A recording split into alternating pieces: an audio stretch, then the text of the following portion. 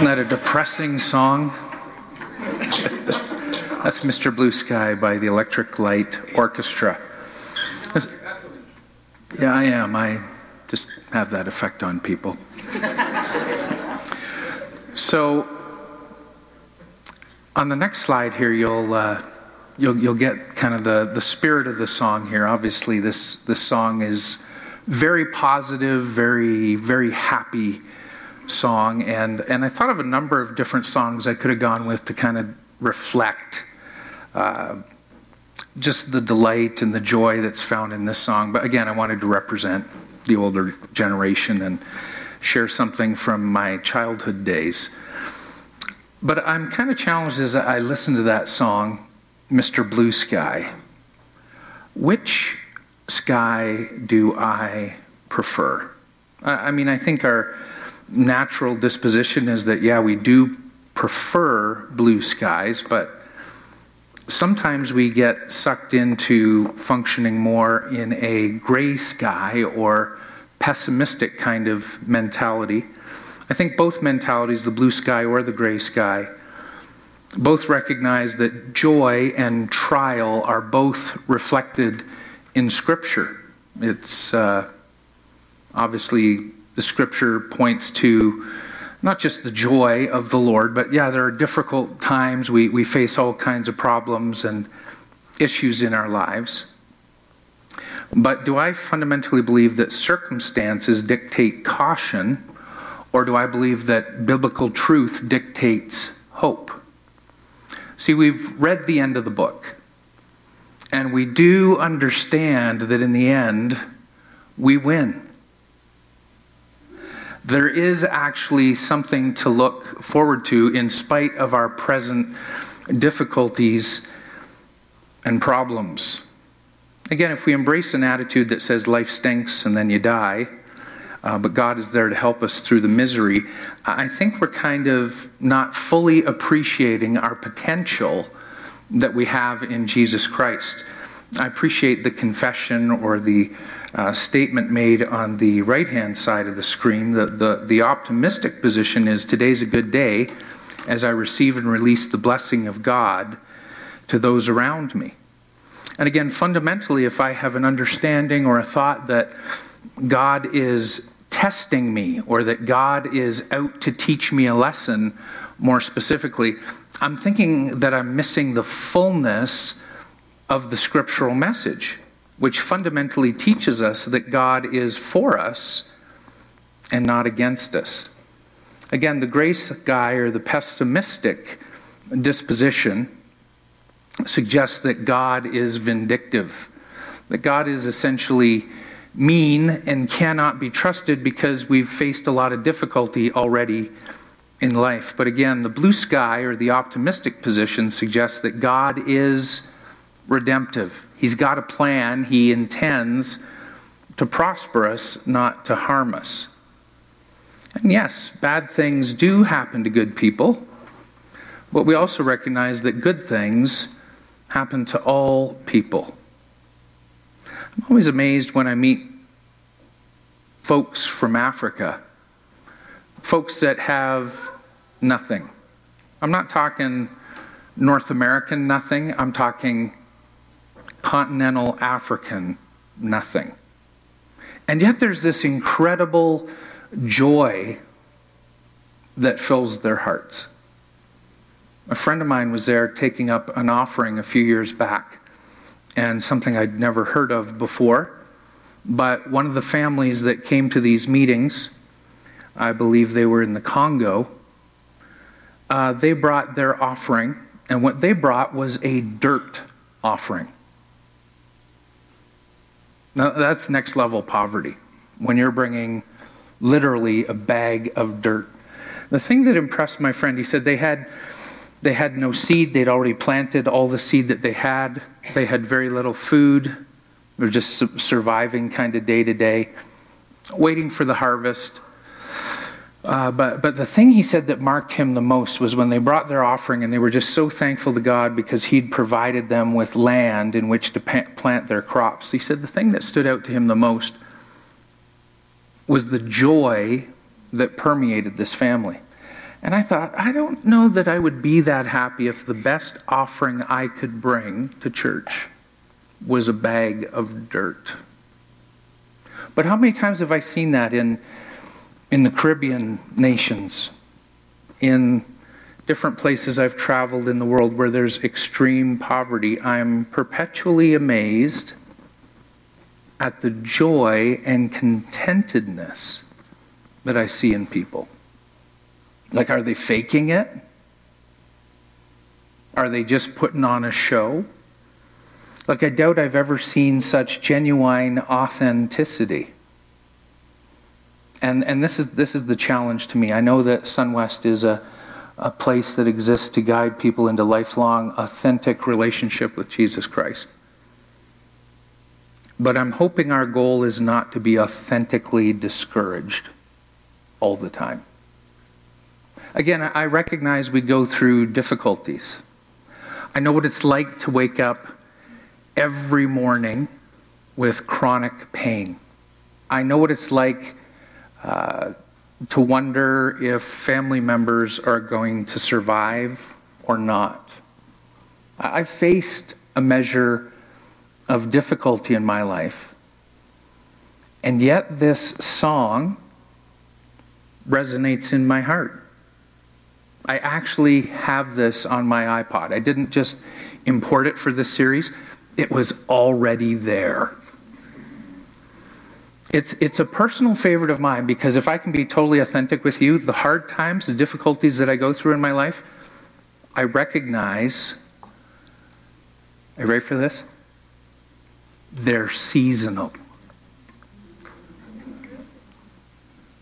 Again, the hard times may last for the night, but the scripture says that joy comes in the morning. I'm just putting it out there. Sorry if I'm being biblical. I want to share a very simple outline with you this morning. You'll see it here on the next slide. 5 points. I want to talk about rejoice, the resource, the robber, the retaliation, and the reflection. Good? Yeah. Because it's God through my iPod Sunday. So here's where we want to go this morning. We do have Bibles for you if you'd like a Bible. We're going to be looking in Philippians chapter 4, verses 4 through 8. And it's a familiar scriptural pericope. But if you're visiting with us here and you don't have a Bible, feel free to keep this Bible that the stewards are handing out this morning. But we're going to be looking in Philippians, the 4th chapter. I'll just read the first 2 verses for you initially.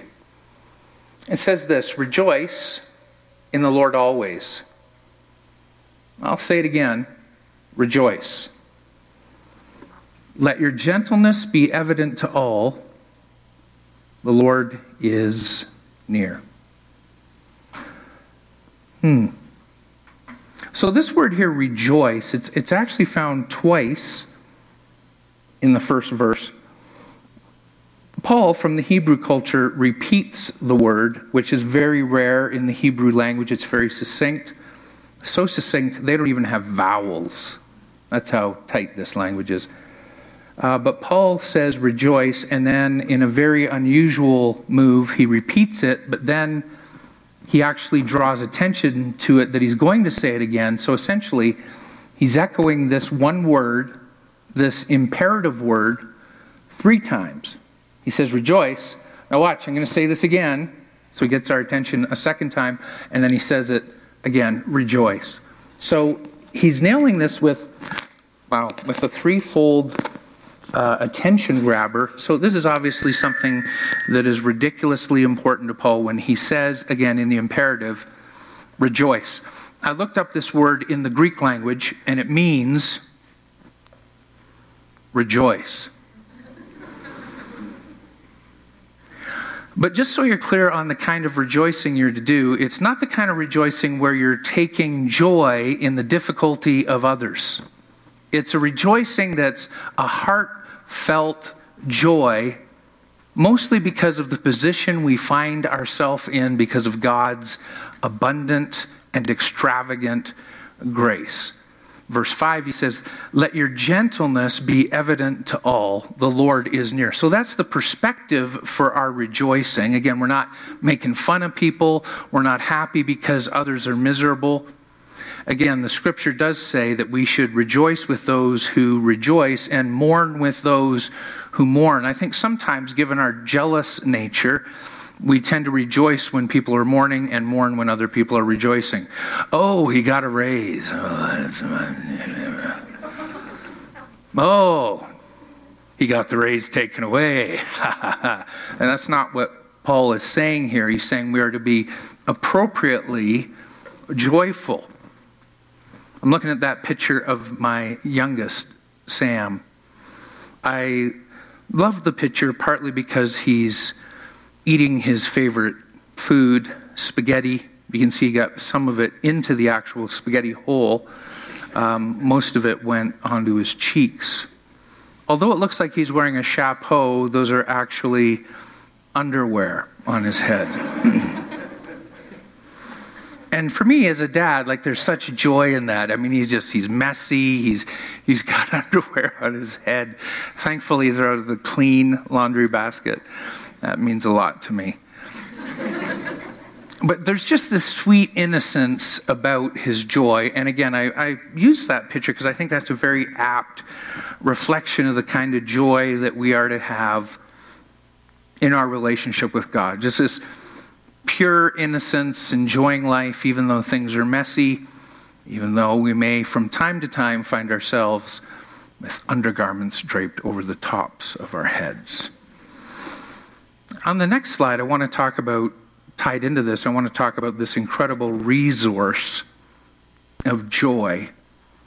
Nehemiah 8:10, there's this familiar verse where as they've concluded building the wall, they're having a big party. Nehemiah says, go and enjoy choice food and sweet drinks, and remember those who have nothing prepared, because this day is sacred to our Lord. Don't grieve, for the joy of the Lord is your strength. It's interesting, it's such a sober day for the children of Israel. Nehemiah draws this distinction, don't grieve. And the 4 there is indicative of a very clear reason to put aside your grieving. Again, it's seasonal grieving, it's seasonal joy. For the joy of the Lord is your strength. My big takeaway from that verse, what the scripture is saying to me, if the joy of the Lord is your strength, I need to protect my joy. I'll tell you something I've learned over the years. If I'm going to contend for something, I'm going to contend for joy. Because if I can have my joy stolen, if I walk perpetually in a state of grieving, and don't get me wrong, again, I'm saying we need to be authentic. There are seasons of grief that come to us. We need to embrace them, not sweep it under the carpet. We need to experience grief and not just pretend it's not happening. I'm not saying we need to fake joy. That's not where I'm going. But I am saying if we let grief rule the day, we will lose our strength. And it's not just a one-off thing in Scripture. It's actually, there's an abundance of teaching in the Scripture about joy. Galatians 5:22 says the fruit of the Spirit is love, joy, peace, patience, kindness. It goes through all the fruits. But the second one is suggesting to me that a natural byproduct of walking with God, with having relationship with the Holy Spirit, the fruit or the evidence, the proof, the byproduct of that, not just love, not just peace, but joy.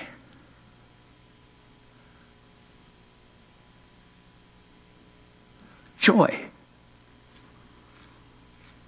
I know this one's kind of difficult for us at times because sometimes you just don't feel like being joyful. But there's actually a purpose to the fruit. I remember speaking with Dr. Charles Hotstofsky from the university.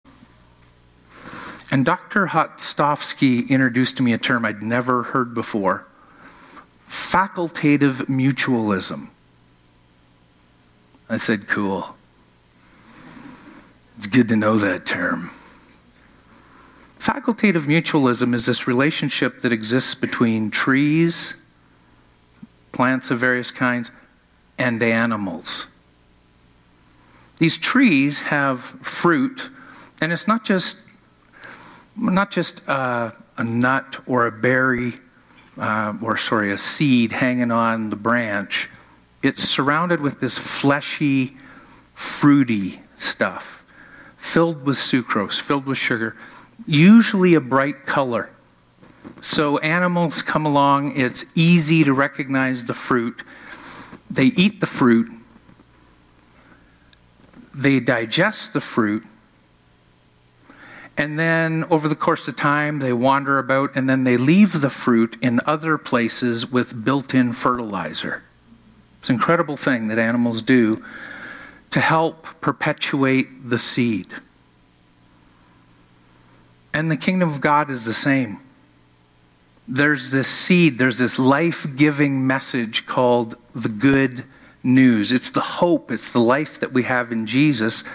And God chose to put this seed into a fruitful context. Things like love, joy, peace, patience, kindness, goodness, meekness. He put all these fruits on the seed. The fruit is actually called human beings. And we carry this love and this joy and this peace. And guess what? All of a sudden the seed becomes attractive to people around us. They're like, hey, how come you've just been through this huge medical procedure and somehow you managed to have a smile on your face? How come you just heard this news that the doctors have given you 6 months to live and you seem to be one of the happiest people I have ever met? How come there's such conflict going on in our workplace right now, but you are so calm? You're so filled with peace.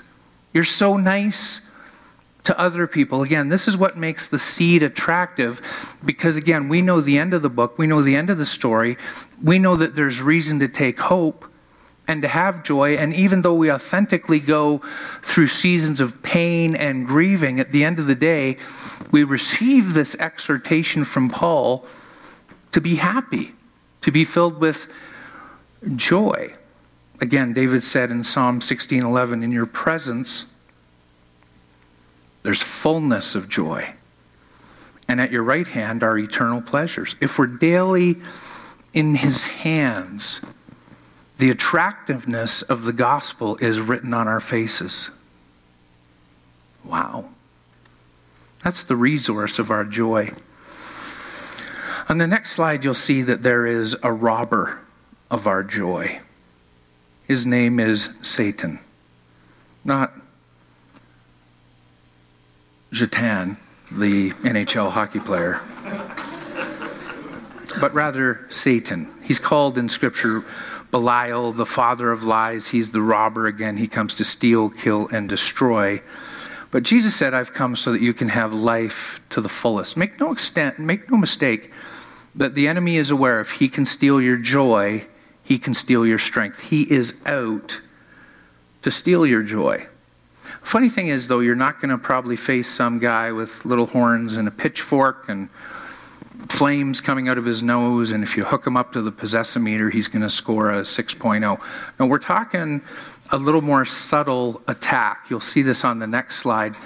There's many things that will try to rob us of our rejoicing, and the recurring thing that you'll see in all of these things that are trying to steal our rejoicing is they're all things that can easily come from within. Just parts of our human or fleshly disposition that we can easily function in these things rather than functioning in the rejoicing of God. So I think what it's all about is perspective. Again, you'll see this on the next slide. Pessimism is a very painful perspective to walk through life with. Optimism, on the other hand, is a game changer. James, again, this isn't just some guy in the Bible. This is a guy who hung out with, grew up with in the same household as our Lord Jesus. And here's what James said. Consider it pure joy, my brothers and sisters, whenever you face trials or temptations of many kinds, knowing that the trying of your faith develops perseverance, and perseverance has to finish its course. It has to have its perfect work so that we can be mature and complete, not lacking any good thing. So again, James grew up with Jesus. James grew up in a household probably where the culture was, when bad news came, when difficulties came, James would watch his older brother hear the news and see a smile creeping to the face of his brother, Jesus, his half-brother, really. Because there was this disposition of, wow, troubles are coming.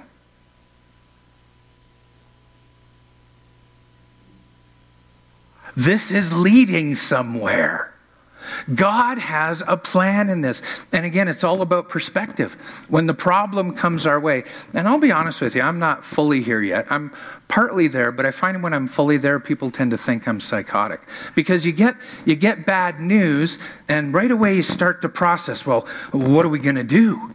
How are we going to be able to handle this? What if we pray and God doesn't bring healing? What if we pray and the finances don't come? What if we pray and I do get laid off? Like, what's this going to look like? And right away the furrow comes to the brow. The heart rate starts to go up. You get a little bit nervous. You might start perspiring. You can feel the tightness in your chest. You start to feel a little shaky. But at the same time, there's this overwhelming sense of peace as a follower of Christ. He's got this. And see, that's the breakdown of the issue right there. Is if I trust Him, I'm good. If I'm not so sure, and again, James unpacks this a little later in that same chapter, chapter 1. It's easily to be like, just kind of on the waves, kind of tossed back and forth. Like, is this going to work out? Is this not going to work out? I'm really not sure. I'm unstable in my thinking. One moment I'm believing and I'm filled with faith. The next moment I'm just filled with doubt and fear. And James says, no, when you get that news, when you hear things aren't necessarily working the way you'd like, consider that joy. Like take that moment and be happy knowing that God's working it out. Again, we know that in all things, God works together for the good of them that love Him and are called according to this purpose, His purpose. So is there this blind optimism? It's going to be awesome. No.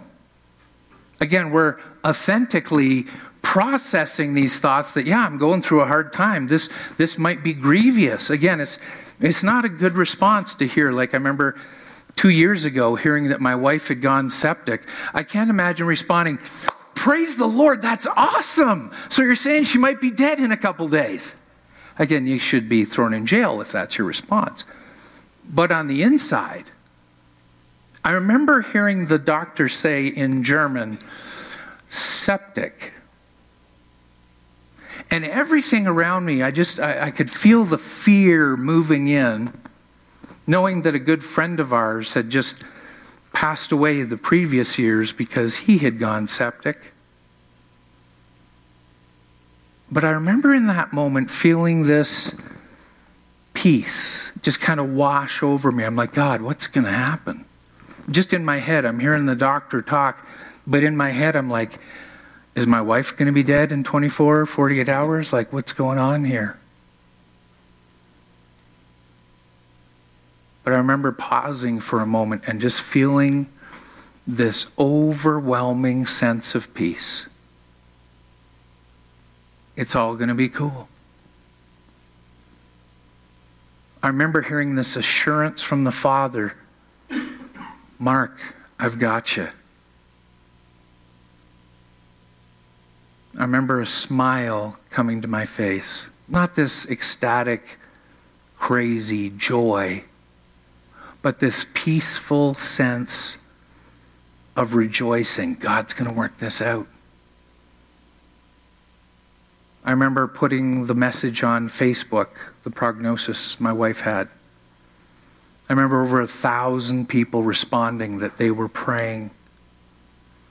And in the midst of one of the darkest couple weeks of my life, there was still this sense, not just of peace, but a genuine sense of joy.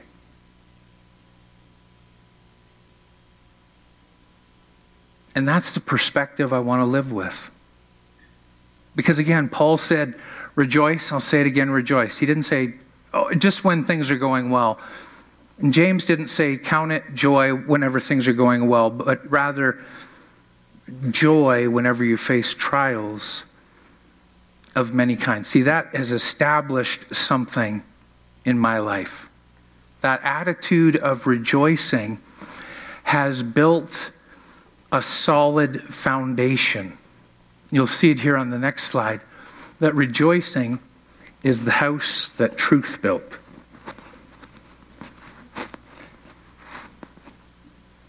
It's Yankee Stadium, the house that Ruth, never mind.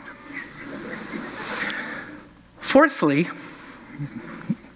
you'll see on the next slide, retaliation. So we've talked about rejoicing, we've talked about the resource, we've talked about the robber of our rejoicing, but I want to talk to you about the retaliation.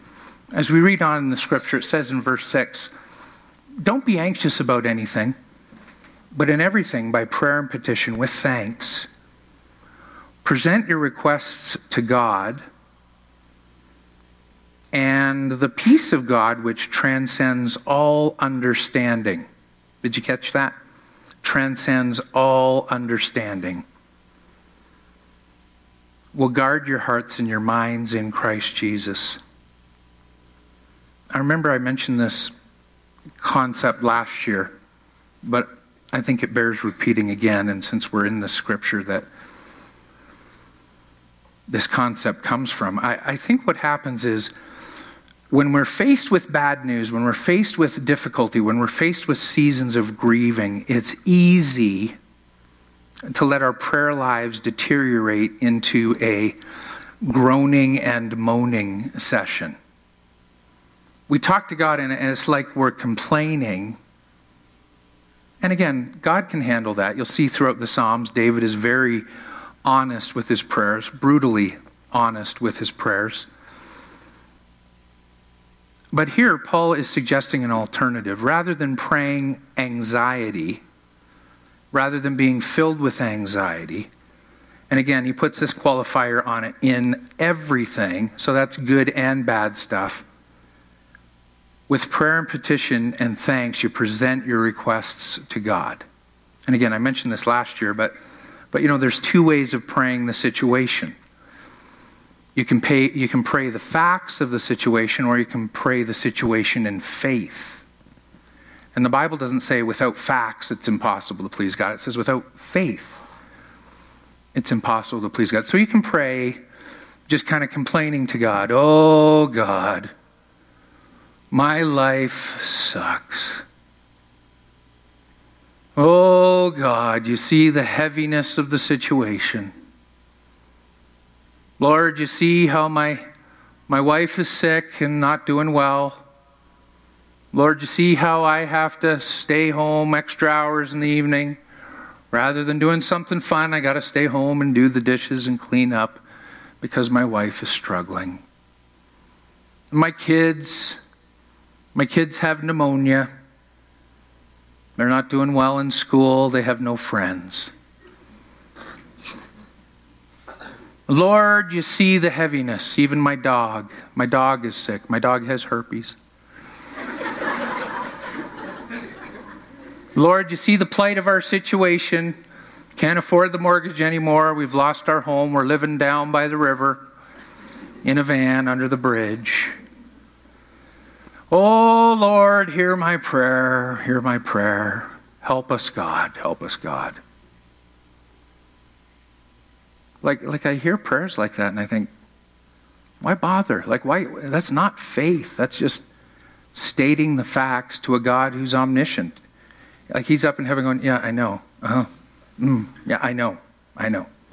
But again, Paul here, again, it's not a formulaic thing. It's an attitudinal thing when he says, don't be anxious, but in everything, by prayer and petition, with thanks, present your requests to God. So that looks radically different if your prayer, if your petition is seasoned with thanksgiving. Oh, Father, I thank you that even though my wife is sick, it could be a lot worse. And I thank you that you have spared her. I thank you that your promises towards her are yes and amen. I thank you that you have a plan to prosper her and to give her a hope in a future, and that her life will not end in misery. Thank you, God, that you're healing my wife and looking after her. Thank you that you promised healing in the scripture, and you've taken that, Lord Jesus, on the cross, and you have a plan to heal her. We thank you. And thank you that even my kids have pneumonia. I thank you that it's not leprosy or cancer. I thank you, God, that you're making a way for my kids, and that your air, your breath is filling their lungs, and you are healing my children. And I thank you, God, that even my dog is going to be healed of herpes. And that even if my dog is not healed, we know the promise of your word that all dogs go to heaven.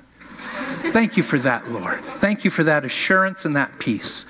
And I thank you, Lord, that we don't have to live in a tent in the cold months of February, but you've given us the warmth of this beautiful van, this 1972 ugly as anything van that I think Scooby-Doo and Shaggy used to drive. We're so grateful for this wonderful van. And thank you that we're able to park it under the bridge, near the river, fresh flowing water that is there every day. We're just so grateful for that, Lord. And we trust you to provide us with housing. We trust you, God, to look after us, and we give you thanks. You see there's a slight difference in the prayers? Like when we can pray with thanks, what we're suggesting is that the answer is already on its way. That is a posture of faith. That's a posture of hope. That is the essence of joy and rejoicing, is that it even affects your prayer, that you're not filled with anxiety, but you're filled, as the scripture says, with thanksgiving and faith. That's how we retaliate. So when the enemy comes at us with fear and doubt, pessimism and cynicism, we respond with thanksgiving. Again, that's a heart that's been affected by rejoicing. And lastly, the very last verse of these 5 verses, verse 8 says, finally, whatever is true, noble, right, pure, lovely, admirable, if anything is excellent or praiseworthy, think about such things. See, again, I'll be straight with you. I don't know about you, but I find that tricky. When the hard news comes, when I'm right in the middle of difficulty, are you ready for this? My fleshly response is, I just want to figure this out. I want a solution. I want to figure out, God, what are you doing to me? Why do bad things happen to good people and me? Like, why is this happening? God, I need to process this. But the scripture doesn't point us towards figuring everything out. I'm so appreciative of David's response as he's reflecting, as he's having a time of trying to figure it out. He's in the traditional place that most human beings get to when we're struggling through difficulties. David said, yeah, I was really having a hard time. I was very oppressed. When I looked at the wicked and how so many good things were happening to them, he said it was oppressive to me. When David's going through hardship, and David's response was, it was oppressive to me until I entered the Lord's sanctuary. Like when David met with the presence of God, he didn't say he found an answer, but there's a measure of peace that David comes to. And again, here the scripture doesn't say, figure out why this is happening to you. The scripture says, focus on the true, the noble, the right, the pure, the lovely, the admirable. If there's anything excellent or praiseworthy, that's the stuff you think about. I find if I try to figure it out, it's, to me, a downward spiral that I just can't get out of. And again, David said that it was oppressive thinking. Paul's solution here in the New Testament is to think about the positive components of what God's doing. 2 years ago, when my wife was literally deathly ill, she got out of the hospital. And that following week, we're on the mission field. We're living in Central Europe. And our largest supporter called us. Actually, they just emailed us and said, we've decided to cut your financial support, and we're going to do it a few months earlier than we'd initially promised. So we're not going to renew your support into next season, and we're going to cut it off earlier. Nice timing. And then about 2 weeks later, our second largest supporting church called us and also said that they weren't going to renew our support in the coming season. So within a 3-week period, my wife had almost died, and our income had literally cut in half. That was a hard day. It was a hard week. It was a hard month.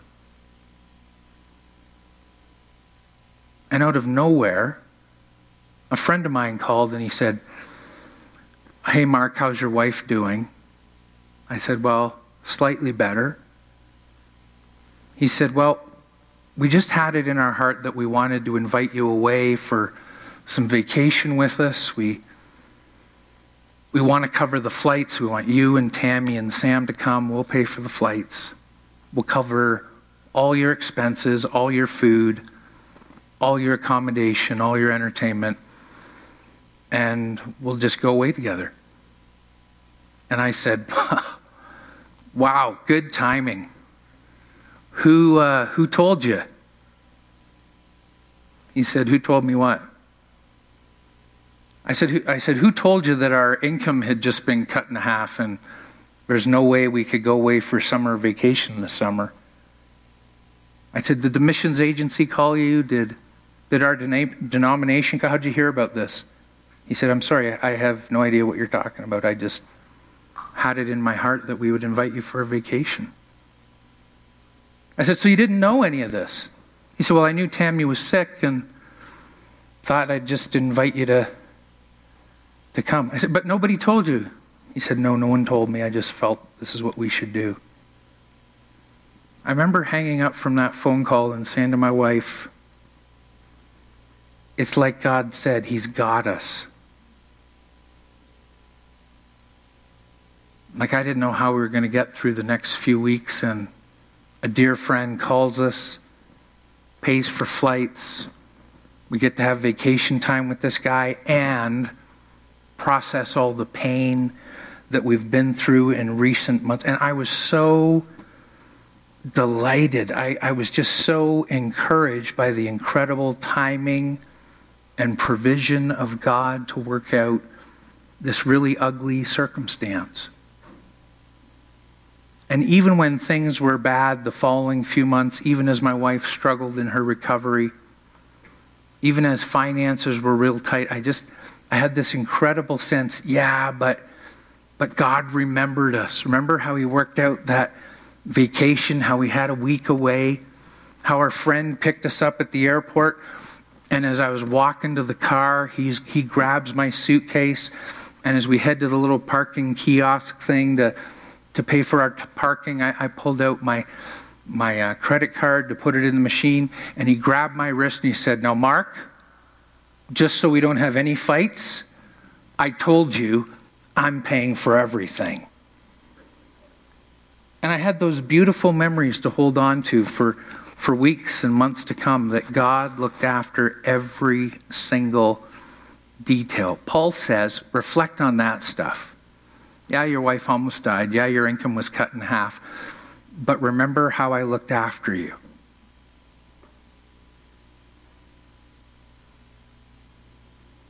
I don't know if I've shared this story with you here. The story of my daughter. I'll close with this story.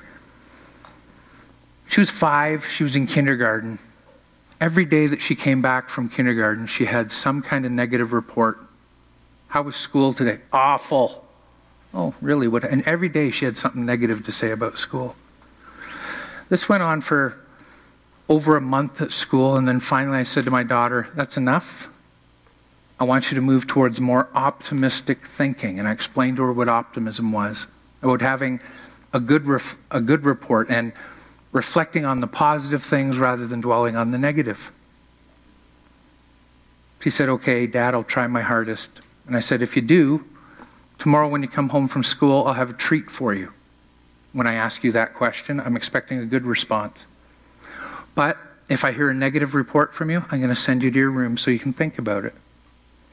So the next day she came home from school, and usually her reports were like, oh, somebody splashed water on me at the work center, somebody got sand on me in the sandbox station in kindergarten. She always had something negative to say. But this particular day she came home and I said, so Brinley, how was your day at school? Oh, Dad. Oh, and she caught herself.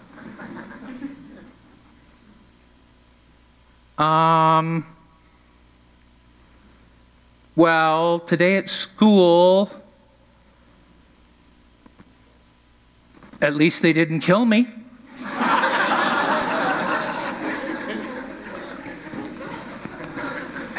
Atta girl. Whatsoever things are true and noble and right and pure and lovely and admirable, excellent. They didn't kill you. Praise God. That's an awesome report. Thanks for thinking on those things. True story. At the end of the day, I want to ask you, what are you thinking about? What are you praying about? Are you moaning and groaning? Are you murmuring back to the Lord, as the Israelites did?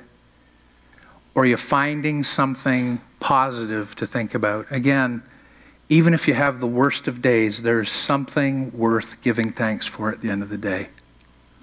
This is the posture of the Apostle Paul. And you've read his resume. He had been shipwrecked several times. He had been stoned. And I'm not talking the good kind of stoned. He had been beaten with rods. He'd been left for dead. He'd been forsaken by all his brothers. But Paul wasn't one to either brag about those things or dwell on those things. Paul was the one to say, you know, if you can find something good, if you can find something true, if you can find something noble or right or pure, something lovely or admirable, those are the things we want to think about. And when we pray, we're going to pray with thanksgiving. Now listen, I'm not so naive to think that life is all roses. I'm not so naive to think that we can just have this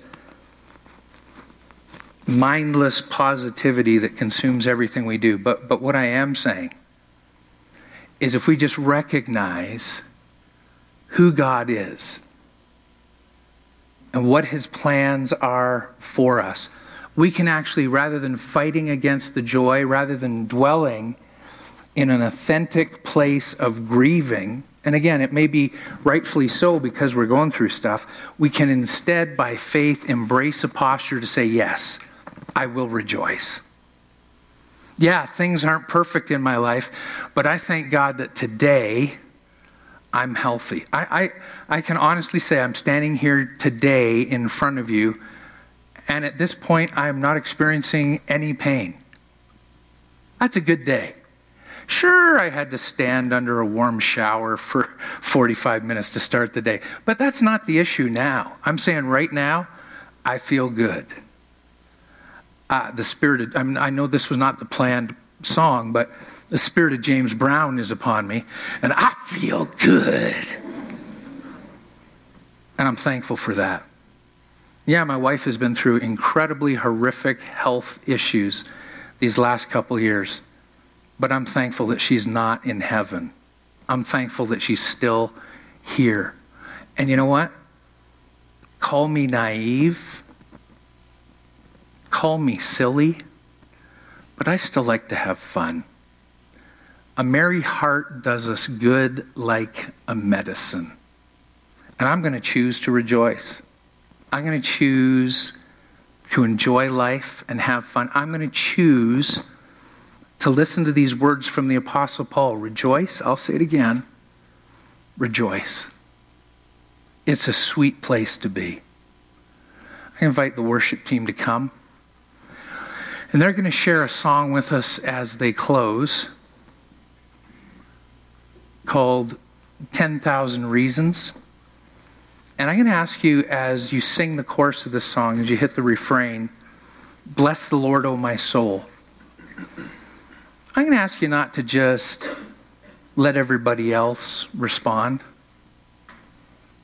I'm going to ask you to respond. As a matter of fact, would you just mind even now standing to your feet? And just as they start to play, would you, as the psalmist David said, would you just remember what the Lord has done for you? Would you just take a minute to just give thanks? Give thanks for the current level of health that you do have. Give Him thanks for your family, for your friends, for the relationships that you have around you. Give Him thanks for His provision for you. I know many of you are working your jobs. It's for some of you, I've heard the stories. You know, it's a miracle. Everybody else in my department is gone, but I'm still here. I know some of you have lost your jobs. Aren't you thankful in a country where we get employment insurance? I'm very thankful for friends and networks that help us through difficult times. There's lots to be thankful for. I'm going to ask as you sing this song, just let a spirit of thanks just wash over you. And then in a couple minutes, I'm going to come back and close in prayer. Bless you guys. Thank you, Jesus. Can I tell you what I'm thankful for? I'm thankful for an incredible church family. One of many things I'm thankful for. I saw how many of you in recent weeks, last week, many of you got up early to volunteer for the Stampede Breakfast and you loved your neighbors. Thank you for volunteering. I'm so thankful for how many of you Sunday morning after Sunday morning, you'll again get up early and help us set up and tear down so we can have these worship gatherings every Sunday. We don't take you for granted. Thankful for so many of you who volunteer in the children's ministry and summer cinema. Bless you for that. Sunday after Sunday, I see your faithfulness in giving, and I'm usually Wednesday-ish of the week, I'll get a report, an email on what the giving was, and I just shake my head and say, these SunWest people, they're so faithful. They're so faithful. They're so consistent. I'm so thankful for that. I'm thankful for how you gather together throughout the year in small groups, pray with each other, love each other. I see crisis come and hits individuals' lives, and there's home group people showing up at your door with casseroles and salads and hugs and prayers. It's beautiful to see. Last month, a couple reached out to us in crisis.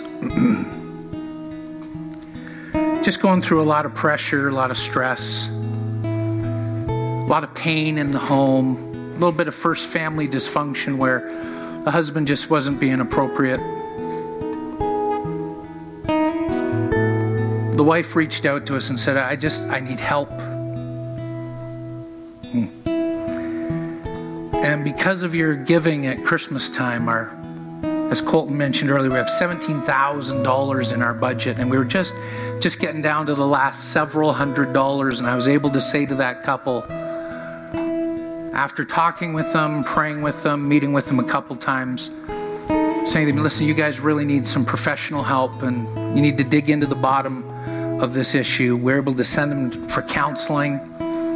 Actually, Kelvin Block was so gracious to take them in early that week after a weekend crisis. And after a little bit of tension, the couple went for a few visits, and we were just praying that everything would come out, and they'd kind of hit a wall and things weren't coming out, and then we prayed again, and that week we got another breakthrough, and the couple's doing better. It's not perfect, but I'm just so thankful that we had that benevolence fund to draw off of to send this dear couple for some help who'd been really struggling. But that money's all gone now. And we've given away a record amount of help, not just from our benevolence budget, but from our campus ministry budget as well. So I'm appealing to you today so that if some other crisis is going to happen in the next couple weeks, and trust me, I'm a positive person, but I know stuff happens. And we'll be helping more couples, we'll be helping more families. We've been helping SunWest families significantly, and then some other people that are extended connections of SunWest, we've been helping them in a less significant way, again because of the economic downturn, as Colton mentioned. So I'm going to ask as you go this morning, you know how people often say, well, yeah, I have this little bit of money set aside for a rainy day. For some folks right now,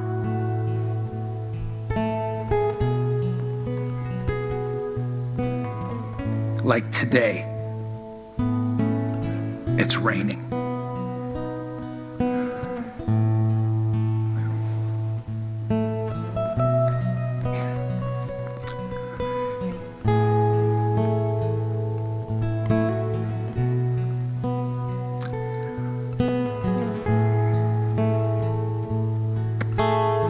So as your pastor, lead pastor of SunWest, I'm appealing to this campus and to our Mackenzie campus as well to just pray about what you can do. I know, again, it's an economic downturn. A lot of us are struggling because of it. But would you do something? And again, just mark it benevolence if you want to give it. One of the point of purchase terminals on your way out by Interact or Visa or MasterCard. Or if you want to give online through your PushPay app or on your smartphone. If you do something, I know that when this community stands together, and again, I also wanted to commend you on how you've stepped up for this refugee family.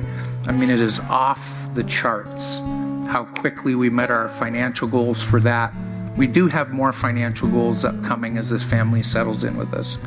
But again, today, if you can do something to help us with our benevolence fund, that'd be huge. So pray about it, think about it. And if you can do something either online or in person on your way out, I believe the ushers are going to be standing at the back if you'd like to give cash as well.